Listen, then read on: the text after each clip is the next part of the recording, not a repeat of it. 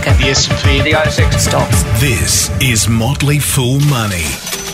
Welcome to Motley Fool Money, the podcast that is at least half on holidays right now. I'm Scott Phillips. I'm on holidays. The guy who's still working, keeping the fort going, minding the fort, keeping the operations going, keeping the wheels turning, the insert analogy here, is my good mate, Dr. Anirban Mahanti. How are you, buddy? I'm very good, man. How are you? Oh, well, I'm on holidays. Oh, you should be awesome. Well, I'm literally, I suppose I'm metaphorically. If I was a time traveller, I'd be on holidays right now. That's right. In fact, I am right now, except I'm not right now because right now is not right now. Not right now is last week. Time to move on. Yeah, okay.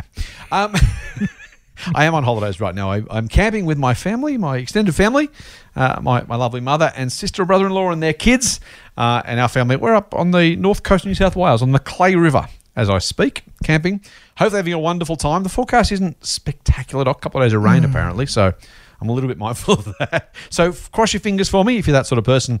But we didn't want to leave you without a podcast because we're not those sort of people. We've had every single week bar one. When I was unfortunately and unexpectedly laid in hospital, mate, we've done a podcast since we started this one. So we're going to keep that record going. And we thought we'd talk this week about, we did one on moats, which people really enjoyed, the competitive advantages a few months ago now. We thought we'd do one this week on investing mistakes. Now, we don't want to be Debbie Downers. We're not going to focus just on the downsides of this, but what we're going to do is highlight them as things to avoid, so ways to stop you losing money or hopefully losing money. Also to, in the avoidance of same, ways to actually make you money. So don't think of mistakes necessarily as things that, well, only will cost you money, but if you learn from them, if you avoid them, if you can change your thinking, the opposite of mistakes isn't just avoiding loss, hopefully, is also about making some gains. So maybe we should call this how to make money by avoiding mistakes rather than just how to avoid those mistakes. We'll work on the title of the podcast later. We'll edit this out and update I think so. Okay, mate, we talked about this in general. I kind of had the idea germinating, but there was an interesting tweet from Ben Carlson out this morning, which kind of, and we're recording this on Thursday, the 29th of September. So again, if the market's blown up in the last week and a bit, my apologies. Ben Carlson, who tweets under A Wealth of CS, is his Twitter handle. Check this out, right? So this is as of the 24th of September. God knows what happens the next week.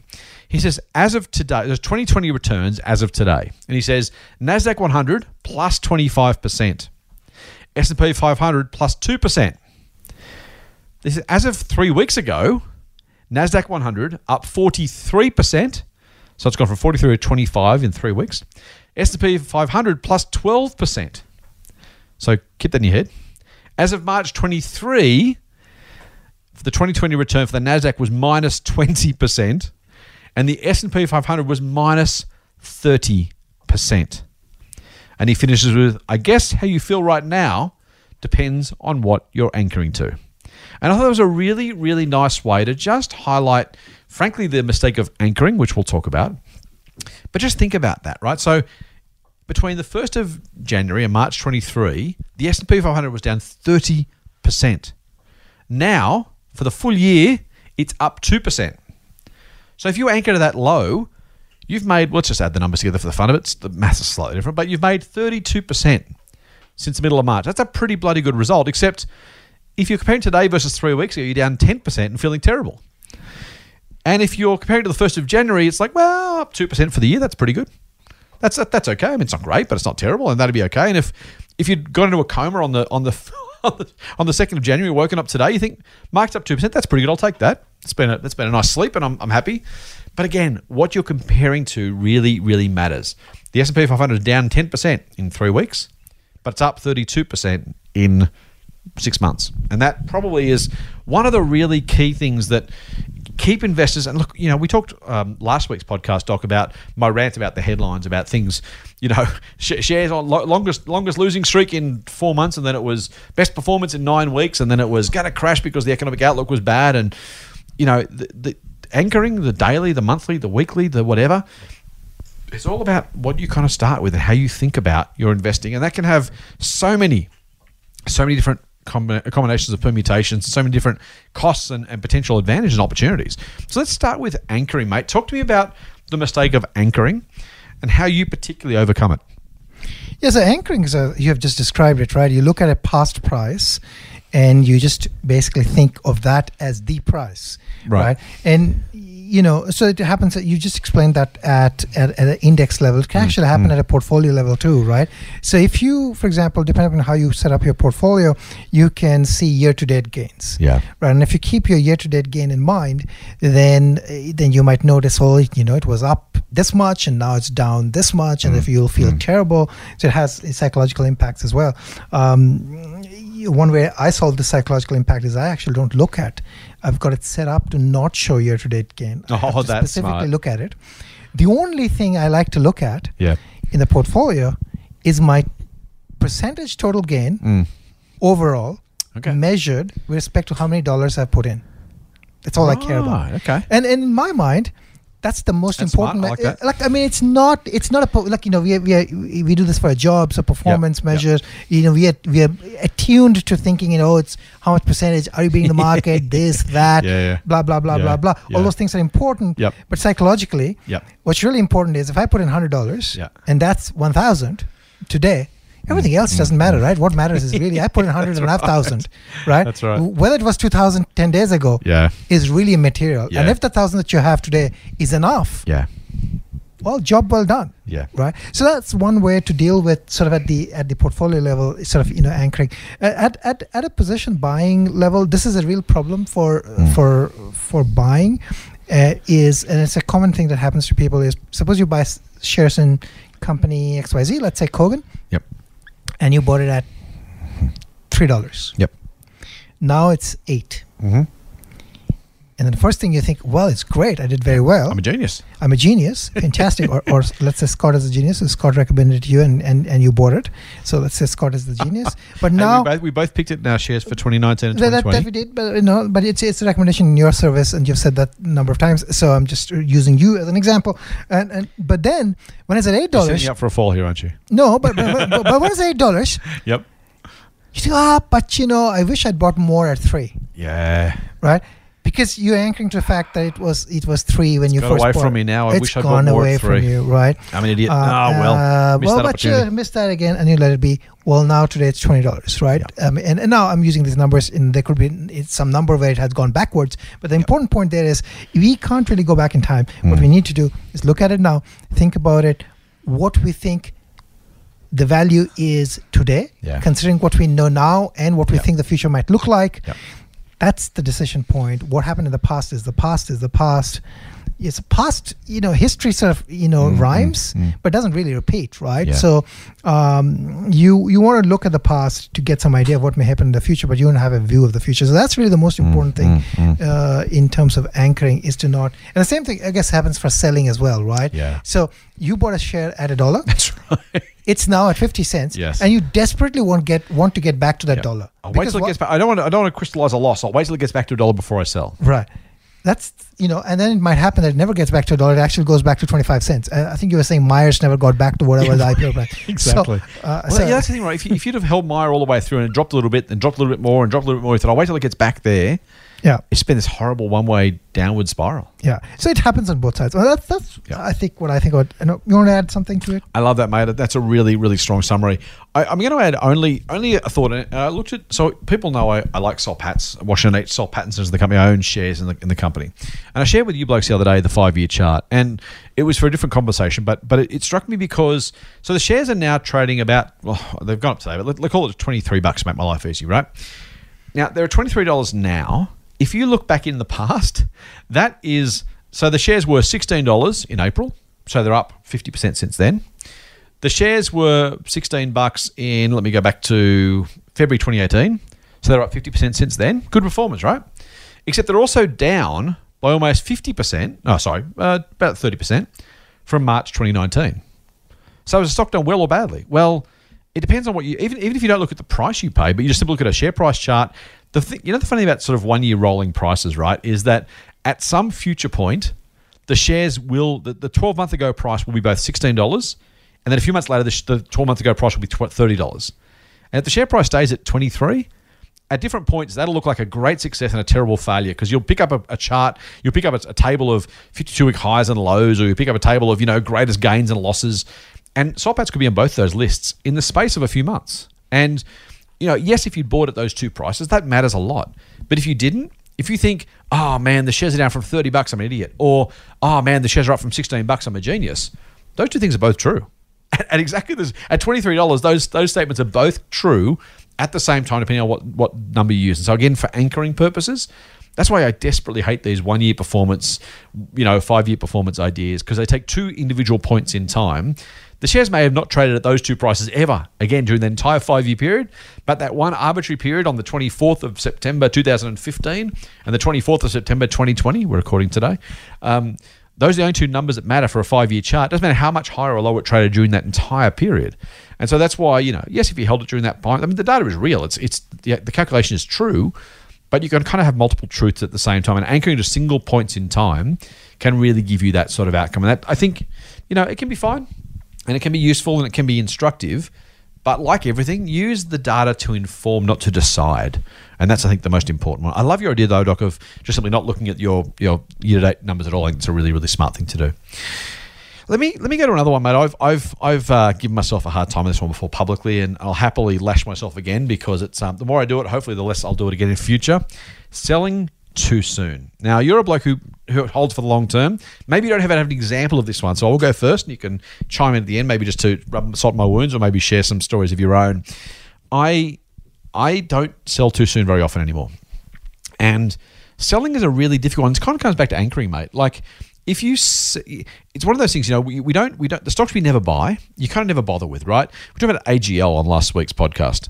And the fact that neither of us have ever bought AGL, we kind of don't really know or care what happens to the share price. But I'll tell you what, if you buy a company and then sell it, you really, really notice what happens to the share price after you sell. And you can feel, just because you used to own it, somehow you feel more attuned to the potential gains or losses after you sell. And that's probably a mistake, because you could hold or have sold 2,000 other companies on the ASX, as you said last week. The fact that this happened to be this one company is not very useful.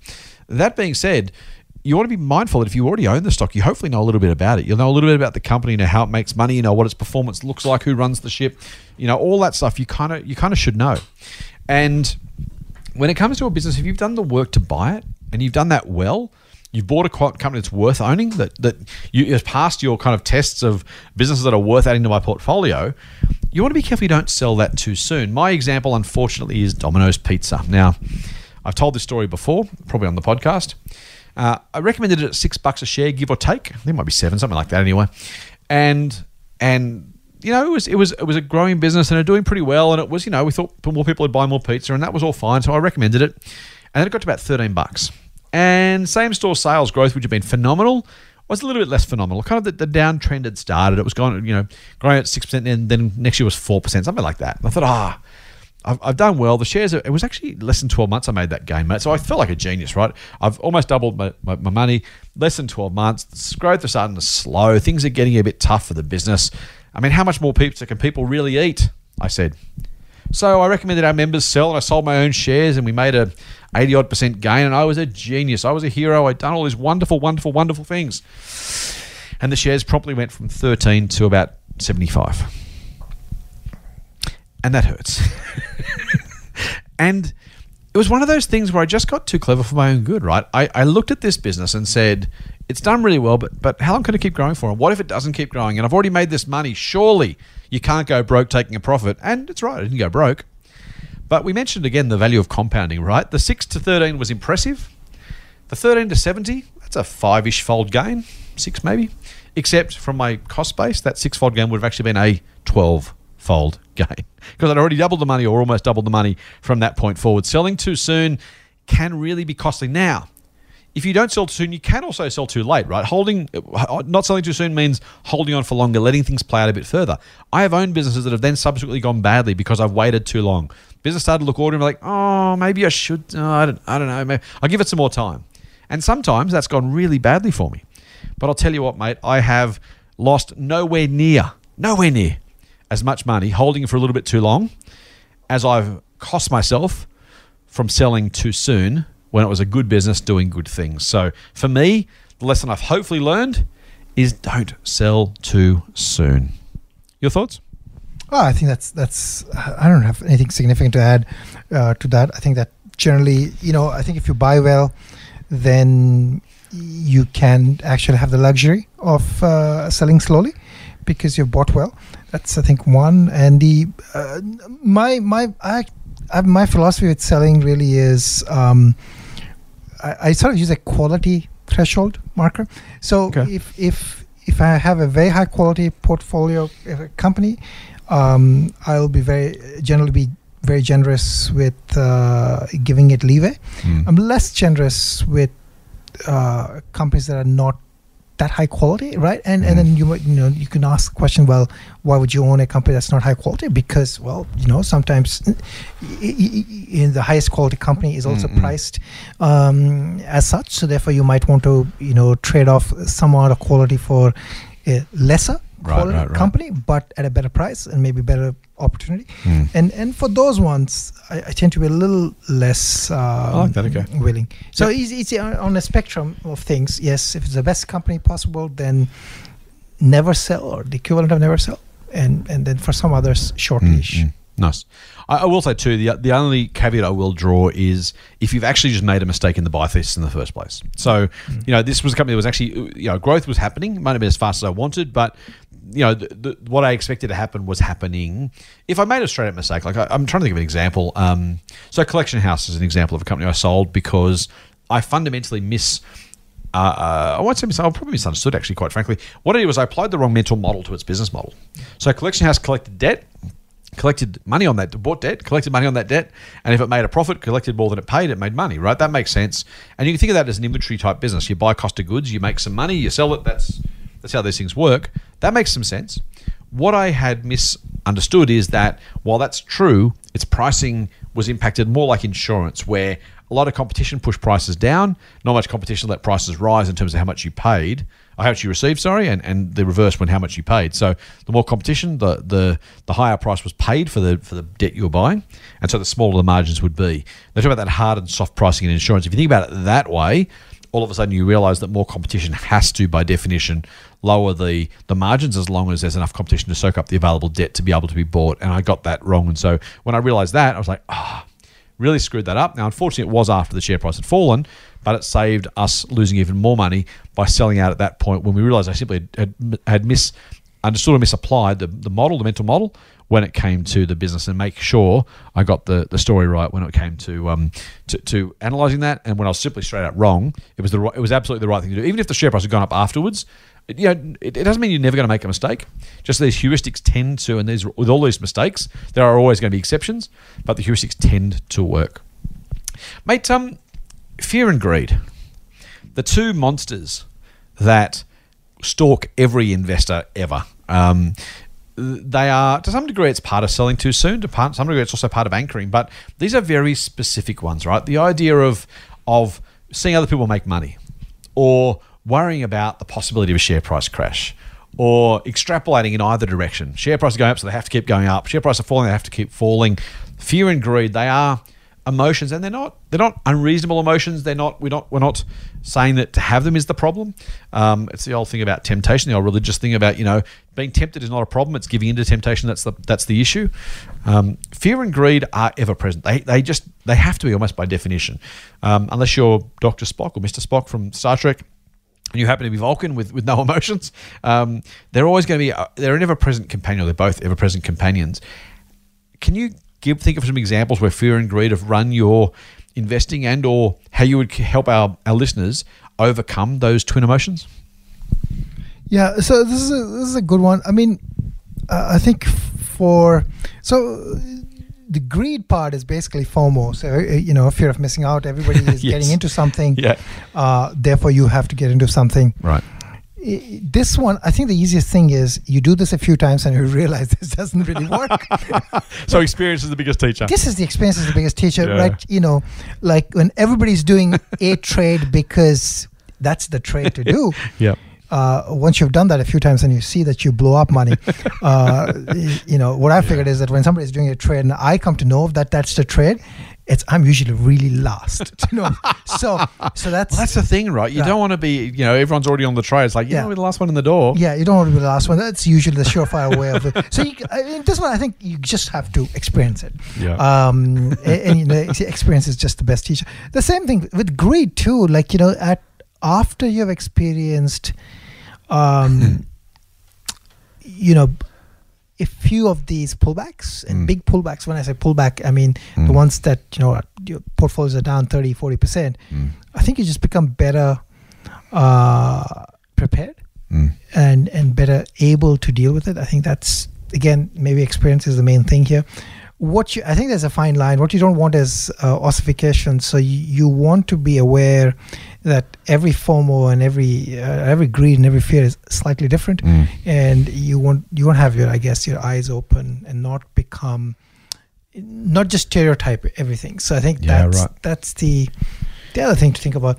Otherwise, I mean, I think just being a little bit less attached to, I mean, I just go by the assumption that a portfolio can be down 50% at any given point in time, and you should be okay with that idea.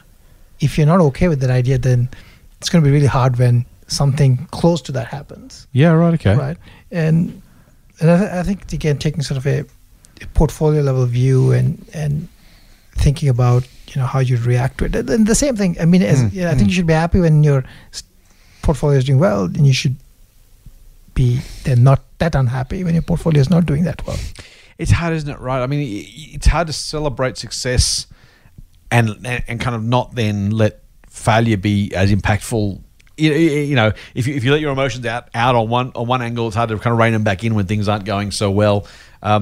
I always really like the Rudyard Kipling poem "If," and I think it can be a little bit too trite for some people, but the idea of kind of not letting success or failure get carry you away, to try and remain to some degree realistic and reasonable, to understand that both can be taken away from you at the moment's notice. Enron investors who made a fortune for a very long time found out that success becomes failure very quickly when it was exposed as a fraud. Equally, there are plenty of companies who have done terribly for a long time and then all of a sudden taken off, and the so-called failure becomes success over time. They're extreme examples, of course, but just a reminder that either can happen.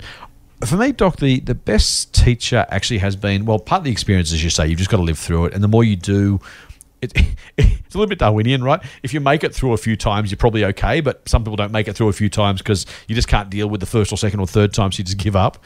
That's problematic in itself, I suppose. I really quite like I like history as a teacher for this one.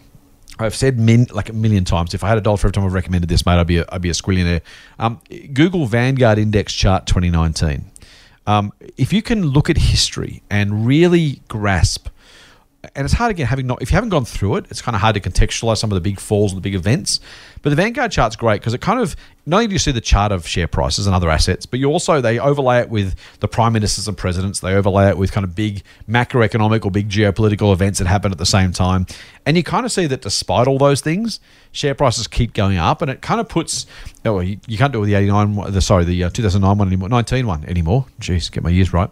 Because it's now, 87 is now more than 30 years away. But if you look at the 87 crash or the Asian financial crisis, the 99 .com crash, the GFC, all of those problems that felt big at the time, there's still meaningful bumps in the chart, but they really do. You can put it in really historical context. You kind of go, well, hang on. And it's tragic, right? There were literally stockbrokers jumping out of windows in 1987, and yet you still over time turn up a hypothetical 10 grand into 100 grand over that 30-year period after that, right? And you kind of think, well, hang on, if that was the case, I mean, I feel sorry for the poor bastards that went through it and really were, some died, some gave up, some people never invested again in shares and lost that opportunity to 10-bag their investment over 30 years just because they simply gave up on the idea. But if you can look at that chart and say, so all those things that were big deals at the time really aren't big deals in hindsight, both success and failure, by the way. The .com crash, to some degree, the crash is important. The boom is also important before that, right? Take both of those out. Take out the boom, take out the crash, and say, just slow and steady actually did win that race, does win the race.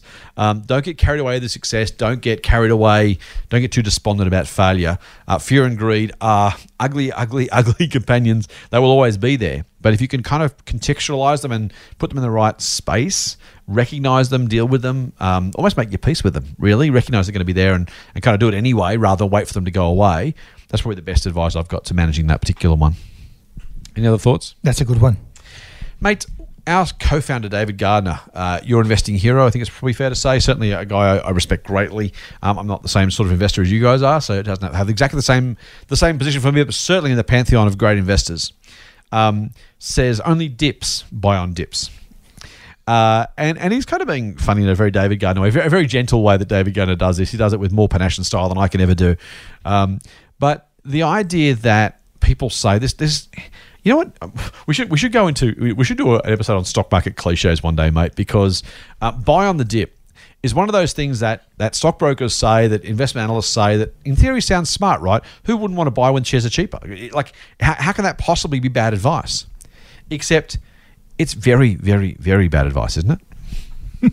Explain to me how. You want me to do that? Are you supposed to do the work here? All right, so here's the thing. The simple example I often give is if you're waiting for a 5% fall, they call it a pullback to make it sound like it's somehow a thing, right? Shares don't fall 5%, they pull back 5%. And a share that's taken off, it's going really well, but it pulls back 5%. You might even see that, the share price is consolidating at this lower level, right? So it goes from 195, and they say, well, buy on the dip. Why wouldn't you? If it's been $100, why wouldn't you buy at $95? I mean, who doesn't want to buy cheaper? Of course you do. Makes perfect sense. Except if I then told you that the shares were $50 12 months earlier and had slowly risen from 50 to 100 over that time, and in fact, we're only over 95 for 5 days, wouldn't it have made sense to have bought shares any other time except on that dip? How much money has it cost that person by waiting for that particular dip? Of course, if you think shares are worth $100 and they sell for 95, then buy them cheaper, sure.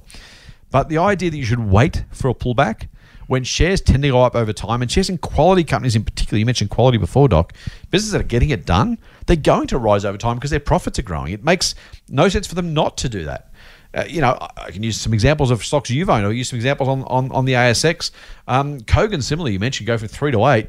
If I said, it's gone from 3 to 8, I'll wait till it falls to 750 to buy the shares. Maybe it did, maybe it didn't. But if it didn't go back to 750 and then went to 20, it's cost me a 250% gain while I waited for a 5% pullback. It just makes absolutely no sense to me. And as David Gardner would say, only dips buy on dips.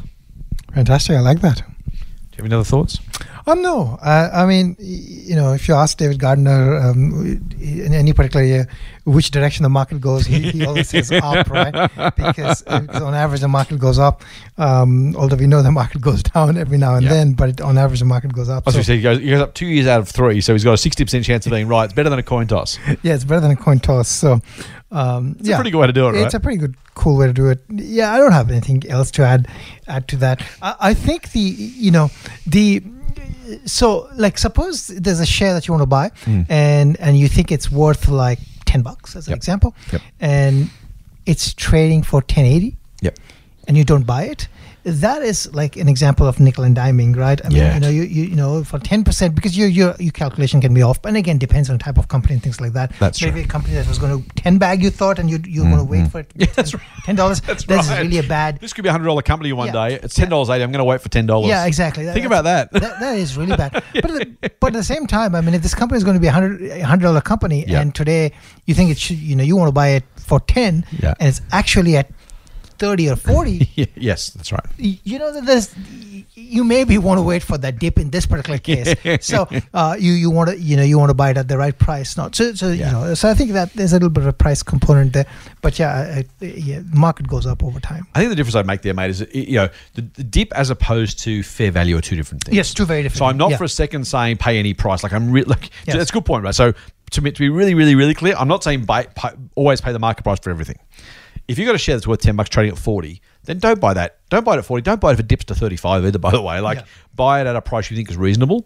But that's very, very different. So, saying I will buy shares of Doc and Scott's Retail Emporium at $10 if they're 40 now, that probably makes sense, mate. That people should wait for a 75% fall to buy shares in our company.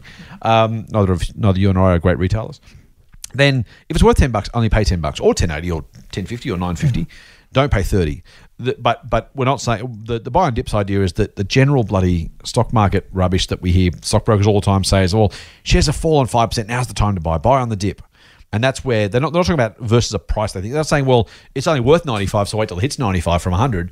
They're just saying, well, it was X, whatever the price is, who cares what it was? It's now 5% lower. Therefore, it must be a good idea to buy. If it's a $40 stock worth $10, don't buy a $40 stock when it hits 35 just because it's fallen. But equally, as you say, mate, if it's a 10, if it's worth $100 and you can buy it for 10.80, don't wait for it to fall to 10. That would also be completely crazy. Motley Fool Money. Financial advice for real people, not trust fund hippies. Sign up for the newsletter at fool.com.au/MMM. Doc, talk to us about, this is one that I've made the mistake of before, but rather than me share my mistakes again, because, there's only so many mistakes I can deal with before I have to call in a fetal position in the corner. You mentioned quality quite a few times today and last week, and you've talked about how you treat quality companies. One of the things that, and this kind of goes to the last point a little bit in terms of price, but paying up for quality. One of the mistakes a lot of investors can make, particularly value investors, and I kind of have a value background. I was a deep value guy for a while, and I kind of got a little bit of that value in the back of my head. It escapes every now and again, much to your chagrin, Doc. But, it can be so tempting to try and want the best price for everything. And as you say, some companies that makes perfect sense. If you're buying a company that is a really slow grower with predictable income, paying too much is going to kill you because you'll never make it back. On the other hand, waiting for a super value price for a quality business, a bit like we said about the $10, $100 company, so it's kind of the same point to some degree, but it's a different story here. The mistake of not paying up for quality. Give us a story about that. Yeah, so not paying for quality. There can be many examples that it's. I think effectively the story there would be that a particular company looks expensive today because on any traditional metric that people look at, especially on a trailing metrics, they look, this has a PE of 100. How can I buy this? And the reason this plays up on people's mind is, I think the first question I ask myself if something is in a PE of 100 is, why is it a PE of 100, right? Yeah. And or whatever is it now? I'm just making this up as 100. But then the question really is to see, is it really high quality? Can it sustain? And often what happens is these are companies that are growing really fast, sales growth, high revenue growth, right? And then I think these companies will always tend to look what people would call quote unquote expensive. Well, they're going to, right? I mean, I got to say, you look at a company 100p and you think, well, okay, it might be a good company, but 100, the market's 15 or 16. I can buy Woolies for 20. I can buy CBA for 11. I mean, okay, maybe this is a bit better than those companies, but 100 times earnings? Yeah, so that sounds very high, right? But, think about a company that is, potentially doubling their earnings, right? So if the earnings are growing at 100%, then what is 100 times earnings now becomes 50 times earnings next year, becomes 25 times earnings, I think. Right. The year after. Doesn't that long, and all of a sudden now it'll appear really cheap, right? So I think that's number one. I think what trips people is there are two related ideas. One is that people, by design, and when I say people, I'm talking about everyone. Yep. By definition, it's very hard in mind to think about a company that can compound, say, revenues at 30-40% for a long time. Yeah.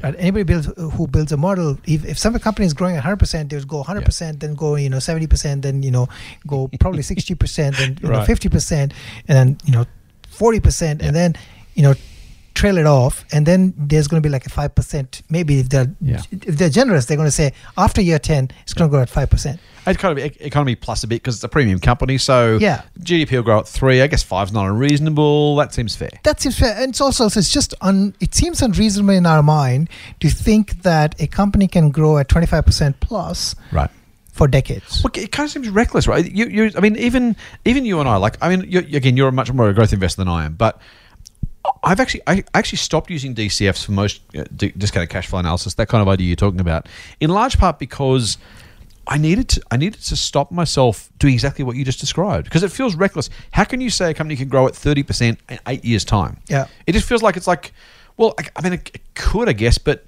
maybe I should be conservative, and really most companies don't, and you couldn't. I mean, there is really, even if I never showed anybody, it almost feels like I think to myself, well, if I had to show someone that I put a 30% in the 8th year of growth, like how do I?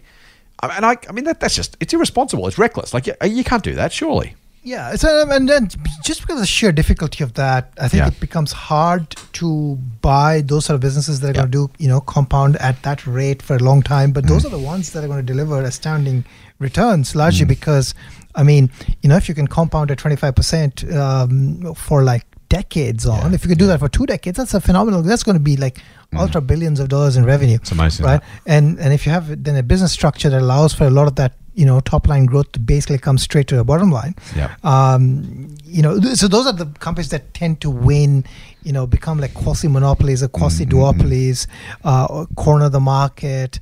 Yeah. And those are companies that also, their PEs look high because they can foresee that market opportunity, and therefore they spend a lot on sales and marketing up front, which pushes the sort of the cash flows out into the future. So, yeah, it's really, you sort of have to think about what I call total addressable market when you're thinking about these sort of companies, and then you can sort of get over it. It's a good point. This is one that I have learned over time. I think I've said before in this podcast, I was someone who started with spreadsheets and manually entered numbers, and I had 60 different ratios, and it was that idea of like if you could somehow calculate it, then it was concrete and you could kind of grasp it and you get your head around it. And the idea of thinking a bit more broadly about, hey, what could this be? How big could this be? It's a hard thing to kind of to make the transition for, but it's a really, really useful, worthwhile thing to try and get right if you can, and pay up for quality. I've certainly avoided that mistake in recent times, thankfully. In some parts, there are some companies that you would say are quality company stock that I don't yet own. So maybe I'm not paying up enough for quality. Maybe I'm not recognizing quality. We can have that debate another day. But certainly, it's one that if you're an investor, again, we're not saying pay up for everything. We're not saying pay any price for anything. We're saying if there is genuine quality, and be objective, but if there's genuine quality there, then sometimes the harder part, maybe the more, well, I think we would both agree, the most important part of the exercise here is if you've got to assess the price and assess the quality of the company, the stronger the Q score, if you like, the quality score, the less you should quibble over price. And probably vice versa, quite frankly. The lower the quality, the more price actually does matter. And again, you're not necessarily that guy. I'm not that these days, although occasionally I try and find a dirty value or turnaround or something. They very rarely work, to be fair. But yeah, the higher the quality score, the less price should matter. Is that kind of a fair summary? Yeah, I think so. You don't pay any price, but that's absolutely true. If you are buying, a turnaround and you really need to do your maths right? Yeah. Same thing goes for buying slow-moving vehicles. If you buy a slow-moving vehicle, then you want to, know the price. I think that's absolutely right. Mate, I want to kind of flick that around a little bit and talk about some high-priced, fast-growing companies, fast-growing share prices. Let's talk about that. You mentioned FOMO. I had this written down as keeping up with the Joneses. It's the same thing. There are companies you should be paying up for. And then there are circumstances where everyone, literally, capital E, everyone, is buying a particular company. We've seen in previous years GetSwift. I signed this. Foslock, of all things, was this bloody, supposed to be taking, I think, push out of water or something. We've seen it with commodities from time to time. Lithium's has boomed and crashed and boomed and crashed. Buying something just because everyone else does, and maybe more insidiously, buying because the share price goes up. You don't want to miss out. Literally, the fear of missing out. Keeping up with the Joneses, whatever version of this you want. The other one is, when your brother-in-law is making money from shares and you're not. You can't, you can't stand seeing your brother-in-law get rich. I love my brother-in-law, by the way, but others have issues with theirs. There is that sense of trying to keep up with the Joneses. Everyone else is making money on this company. The share price is going up. I guess I should jump into. Those are. And look, sometimes that's true, right? You may have thought that about, I'll use Amazon, I own the share, so do you, but at $10, if the share goes going up and up, you eventually went, I guess I've got to buy it because I guess I've got to buy it. And that worked out pretty well. And so you can feel like that works, and then you've got I sign this or GetSwift, or I'm sure you can think of others, mate, but certainly commodities have been like that. Nickel's been like that in the past. Lithium's been like that in the past. When everybody gets excited and the share price keeps going up, or the commodity price, you just don't want to miss out. It's like, well, I don't care. I can't really make sense of the company, and the share price seems out of control, but gee, it's still going up. Maybe how long can you sit by while everyone makes more and more and more money and you miss out? It can be tempting to just go, bugger it, just for the sheer emotional kind of, what's the word? Ablutions. No, ablution, wrong word. Absolvents of just trying to, okay, fine. I'll just deal with the pain by just buying. At least I'm in the same party now. If I lose money, everyone else does too. At least I'm not missing out while they make money. That's it. I'm not one that I've necessarily had particular personal interest or involvement with. I'm possibly a bit contrarian by nature, so I don't tend to worry too much. But I have to say there are times when I've gone, oh man, okay, sure, I'll just do it because I guess it everyone's doing, everyone's making money out of it. Maybe I'm wrong. Maybe I convince myself that they know what they're doing. There have been occasions in the past where I've been tempted to do that. I haven't yet gone for it, but I get the stress and the feeling. Any thoughts on keeping up with the Joneses and FOMO? I think one way to sort of distinguish between where you're, I guess, paying up versus you shouldn't be paying up, simply at a very high level, if there's no top line growth, so a company was $100 million, then it's $200 million in market cap, then it's 300, then it's like all of a sudden it's $1 billion market cap company, yet has no sales, no product. That is dangerous. Yeah, right. So I think you want to see whether a company has sales, products, something, yep. And yes, a concept has value, but you can't make money off drawings, right? Okay. You need to have some real thing. So if there is sales growth, I'm not talking about profits. If there is sales growth, I think that's a good sign. Okay. If you've got sales growth, it at least passes my smell test. If there is no sales growth and the share price is going up and it's FOMO, somebody's going to be hurt. Yeah, okay. Because somebody has to get out. Somebody has to be able to get out at the right time to make money off it. Yeah. Otherwise, there's it's like a pyramid, right? Even if sales are growing, is there a time when share price is growing simply in advance of sales? So I like you. So the first rule or the first filter is if share price is going up but sales aren't, then red flag. Yeah. If sales are growing but the share price either seems dramatically out of kilter or is just accelerating at a much faster rate than sales growth, how do you think about that? How do you kind of square that bit? Yeah, so I think then it's like at least it's worthy of investigation, right? I'm not saying that if sales growth is high, therefore buy. No, then you have to investigate a couple of different things, right? So suppose sales are growing at 100%, but shares are growing at 200%. Well, there's a disconnect there. Now, one way the disconnect might work or might be explainable is if the model is, for example, it's got a lot of operating leverage, right?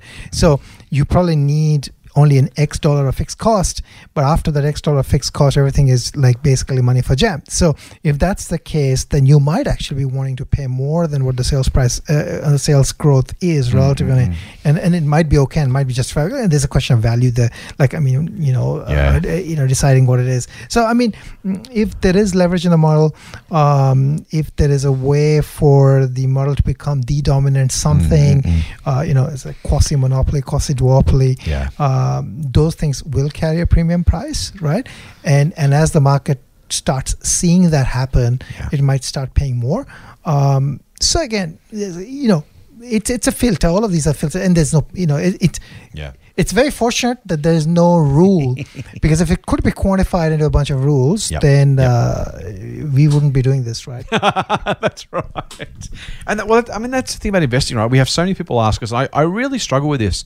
We've been asked before, can you teach a course on investing, or can you write a book on investing, or can you tell me what I have to do to invest well? And there are some heuristics, some kind of general approaches we take, some things that kind of tend to work more often than not.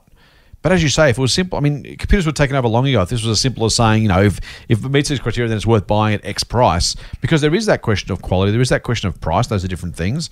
There's that straight out question of how do you price that, right? Even given the components. Maybe one day we'll be replaced by robots, but not yet. And it's hard to, it's genuinely hard to teach with any meaningful set of arbitrary rules, because if that was possible, there would be no investment community, there would be no outperformers, everything would be perfectly priced. We'd be in that stock market utopia, except for us because we wouldn't have jobs. But that would be the result. There would be no stock market. I'd question that. I'd say there would be no stock market utopia anymore, because the market would be perfectly fine and completely, rational and very efficient. And therefore, stock market returns will then tend towards term deposit returns. Yeah, but they should, right? When you take risk out, that's right. You take all the risk out. So yeah. You want to be owning shares before that happens, right? Because at that point, for returns to fall means asset prices need to rise. So you want to be in that market. No. But you want to buy now if it's going to happen, is what I'm saying. Yeah, because you get the benefit of the repricing. Yeah, well, when before that happens, exactly. I want to have the Reserve Bank governor's job. So, so I think that'll take care of everything. Too easy, mate. Let's finish this one where I was going to talk about not understanding the business, but I think that's kind of a bit self-evident. But I think it's let's touch on that very very briefly actually. So I think, a lot of investors, a lot of beginning investors too, start off with a sense that they can invest by either following ticker codes or following share price movements or getting a tip from their mate or whatever. And even if they're right, those can start working out pretty well. But the problem is, once you buy those shares, you're on your own on day 2. So even if you get a tip from someone who knows what they're doing, including us, by the way, or somebody else, you can buy shares in, I'll say Woolies just to pick a name, because you get a good tip. And that person seems to know what they're doing, their track record, so you buy the shares. On day 2, you're on your own. And you've then got to work out, do I buy more? Do I sell them? What am I looking for? How do I know if business is improving? How do I know if business is getting worse? How do I understand the balance sheet? You don't have to be a complete wonk. You don't have to have done a 3-year, degree necessarily to do this job. In fact, some of our best investors in the US and here haven't come from traditional finance backgrounds. Like yourself, for example, you're a computer science PhD. Our co-founders are English majors and are both beating the market soundly. You don't have to be a finance expert per se. But if you're buying for any reason at all, but whether it's a good tip, whether it's a bad tip, whether it's momentum, whether it's FOMO, whatever it is, on day 2, you're kind of on your own, right? And so if you're going to buy something, at least please take the time to understand the business so you have a sense of why you own the stock, if only because next time when someone says, oh, no, you own that, that's terrible, you either have to say, oh, okay, I'll sell, or no, I'm sticking with the tip I got, which could be a terrible idea or a great idea. Selling now could be a terrible idea or a great idea, but if you don't know what you own and why you own it, that can be a slippery slope, mate. And while even if the first decision is right, compounding wealth needs you to kind of have some sense, not expertise, not, as I said, computer science PhDs or English majors or finance majors, but just some sense of why you own what you own and some semblance of understanding whether the current price is even relatively, remotely, roughly right. Yeah, I think you've beautifully captured everything. There's nothing, I'll just add that, I think we try. So individually, I think the key word there is to try to understand. I think there's no way to perfectly understand anything. Like there's no 100% understanding. Go back to utopia or lack thereof, right? Yeah, it's like we can't. There's no business that I would say I know 100% in and out. Yeah. And that I think that's okay. There's a level of information, level of knowledge you want, which is sufficient, beyond which additional actual knowledge really adds very little delta. That's a good point. Yeah, delta to your returns, and that it really there's only so much that you need to know. That's true. That's a good point. So understand the basics, but don't kill yourself trying to understand the nth degree of detail. Yeah, I think understanding again depends on the type of understanding the big picture, and understanding that pragmatically is more useful than understanding the total nitty-gritty details, because nitty-gritty details keep changing, right? So sort of understanding the big picture and how things sort of are, sort of the rough trajectory versus the actual trajectory, right? Yeah, I think that is I think important. But other than that, I think it's right. I mean, you're going to be on your own, so you need to understand. You need to know what you own. Yes, and why you own it, right? And why you own it. Yeah. Very good. Mate, last one I want to draw on is it kind of, to me, wraps up most of what we've talked about most of the time. That's just simply the mistake of waiting. You mentioned David Gardner's point, and maybe we don't need to spend too much time on this one, but you mentioned David Gardner's point about, when asked to forecast the market. I mean, I always say I don't know. I think that's the most honest answer anytime. But David Gardner is no less honest, but probabilistically at least informed, where he says, I think it's going to be up because it's up 2 times out of 3. And so he says that almost by definition, he'll have the best track record of anyone in the market, because those who say up and down different years, law of averages, all that kind of stuff, unless you are baking in the fact that markets tend to rise, you toss a coin, you're right 50% of the time. He's right 2/3 of the time on average, just by saying up this year, not because he expects it to be up per se, just because he's playing the straight out probabilities. Writ large, that's also true. And again, I mentioned that Vanguard index chart earlier, and the fact that the market is up, and up really strongly over time, despite the slumps, despite the crashes, despite the catastrophes and the calamities, because companies, you've talked about this before, and you've got a phrase for it. Is it the power of human ingenuity? Is that what you say? I think. Love that line. Over time, for more than a century, and no guarantees it won't stop. I guess we can't ever give promises or guarantees, but over more than a century, markets go up because people find new ways of doing new things or existing things better. They tend to, work best in capitalist structures most of the time. Capitalism doesn't solve every problem or doesn't solve problems perfectly, but generally speaking, people are finding new ways of solving problems or giving us things we didn't know we needed. Very few people wanted an iPhone before the iPhone was invented, right? Very few people wanted, in fact, we told the story yesterday, Doc, to our rest of our team about Tom and David Gardner, our co-founders, being on TV in the 90s, trying to make the case for why people might use their credit cards to buy stuff online on a daytime talk show where people were saying, no, that'll never happen. Those things, people inventing can see the future. They're inventing the future in some cases. Elon Musk moves towards electronic vehicles. These things are businesses that are truly bringing us new solutions, either that we knew we wanted, didn't know we wanted, didn't know were possible. Waiting historically has been a terrible, terrible thing to do. Waiting for the right time to invest. Maybe it's the buy on dips thing writ large. Maybe I'm just saying dollar cost average is the solution. I don't know. But your thoughts on the mistake of waiting? Yeah, I think it's very easy, especially when the market is at or close all-time highs, or near all-time highs. It seems like a few hundred points from all-time highs. It seems like, well, now surely isn't the right time. I think that's, I'll wait until that's the hardest battle, and I think it affects new and old investors equally. Like, so if you're an existing investor and you've got cash on the sidelines, there's a just general tendency, I don't want to invest right now. I'm going to wait. And if you're a brand new investor, you think, well, should I get in right now or not? And there's this tendency. I think the timing tendency is always there. It's very hard to actually get rid of. So what can you really do? The solution really is to accept that there is a problem, number one, right? Yep. The moment you accept that there is a problem, then you can find a solution out of it. That's right. And then you can make, if you're investing into the market as in via an ETF and a broad market index, then you can just make it a regular habit. That takes care of that problem altogether. Right. Alternatively, if you're a brand new investor that you're starting, again, you don't, this is counter to what I'm saying, but I would actually never put my whole money, if I'm a new investor, right away. And the reason I wouldn't do that is if after that the market went down, the likelihood that this investor is actually going to disappear from investing is pretty high. Right. So therefore, I feel like, if you've got a bunch of money that you want to invest, investing it a little bit slowly, which results in, on average, lower returns, but a higher probability of sticking around.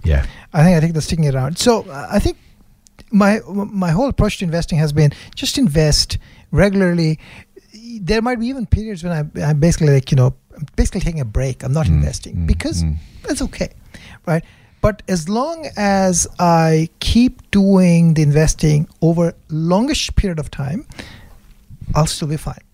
And I think overall, we talk about numbers, and you said numbers at point in time and this and that. I think what the higher level point I guess we want to make is you want to be invested, and you want to be invested for the long term. You want to periodically invest. That period, you can decide whatever that period is whenever you feel comfortable. As long as you're doing it enough and often over a longish period of time, in general, the markets have delivered stupendous returns, right? And that's what's important, right? Yep. And maybe the antidote is actually staying the course, right? Maybe that's the whole point, is that for all of that, averaging into the market, adding money regularly, whether it's up front or over time, and certainly over time once you've started, and being able to enjoy the compound gains. I think this is the thing, right? It's like we can't, and we're not allowed to make any promises about the future, so we won't. But if you've got more than a century of gains and a system that works, if you're a pessimist, maybe you're saying, but it'll stop now. And you could have been saying that in the 40s, 50s, 60s, 70s, 80s, 90s. You could have said during the GFC, I told you capitalism was broken. And then there was the recovery. And then you could say during COVID, see, this is going to reshape the economy. And those things are all possible. It's always possible. But it's a really, really, really, really long bow to draw to try and say that after so much success, this is suddenly going to change. And I think that's, for me, it's both averaging in and also just frankly just staying the course, right? Being around to take advantage of the gains that I think, we think are likely to keep coming, because the forces that drive innovation and success are the ones we can benefit from, and they're not going to stop anytime soon. Well, I hope they don't stop. Well, yeah, I mean, That's one- for you a know, whole lot of reasons, right? Yeah, for a whole lot of reasons. Just for general life reasons, we don't want innovations to stop. And I as just by design, by design, human beings are such that it's unlikely that innovations will stop. So and that's what we are really betting on. Human ingenuity, as you say. Human ingenuity. That's a good place to stop, mate. I think so. We hope you've enjoyed this particular podcast on some mistakes you can hopefully avoid, and more importantly, as I said, how to make some money by doing the opposite. Hopefully I'm having a good holiday and it's not raining too much here. You're at home enjoying yourself and undercover in the warmth, and I'm probably somewhere soaking wet in the rain. I think yours sounds better. Even if you're wet, you're outside doing stuff. We'll take it. That sounds, I'll take the rain if it happens, but if it doesn't happen, that's great. If it happens, it's okay. I'll take your optimism. Let's go with that. That does wrap us up, fools. But before we go, don't forget you can and should subscribe to the Triple M Motley Fool Money podcast through iTunes or your favorite Android podcast app. And of course, you can use the Podcast One app as well. We're part of the Podcast One network. If you like what we're doing, please give us a rating. 5 stars would be lovely. Please tell your friends. Don't tattoo it on yourself or anybody else. Maybe on the driveway in chalk is okay. Paint it on your fence as long as it's your fence, not somebody else's. Do what you can. Do it legally. Do it responsibly. Come on. You're decent people. And don't forget, of course, you can get a dose of foolishness straight to your inbox by going to fool.com.au/Triple M. You'll also get a bit of marketing material from us on that site. That's it for this week's Motley Fool Money. We'll be back in 2 days' time for a very special Sunday mailbag edition. Until then, fool on. Fool on. The Motley Fool and people appearing in this program may have positions in the companies mentioned. General advice only. Please speak to your financial professional to understand how it may pertain to your situation. Subscribe to the free newsletter at fool.com.au/Triple M. The Motley Fool operates under Financial Services Licence 400691.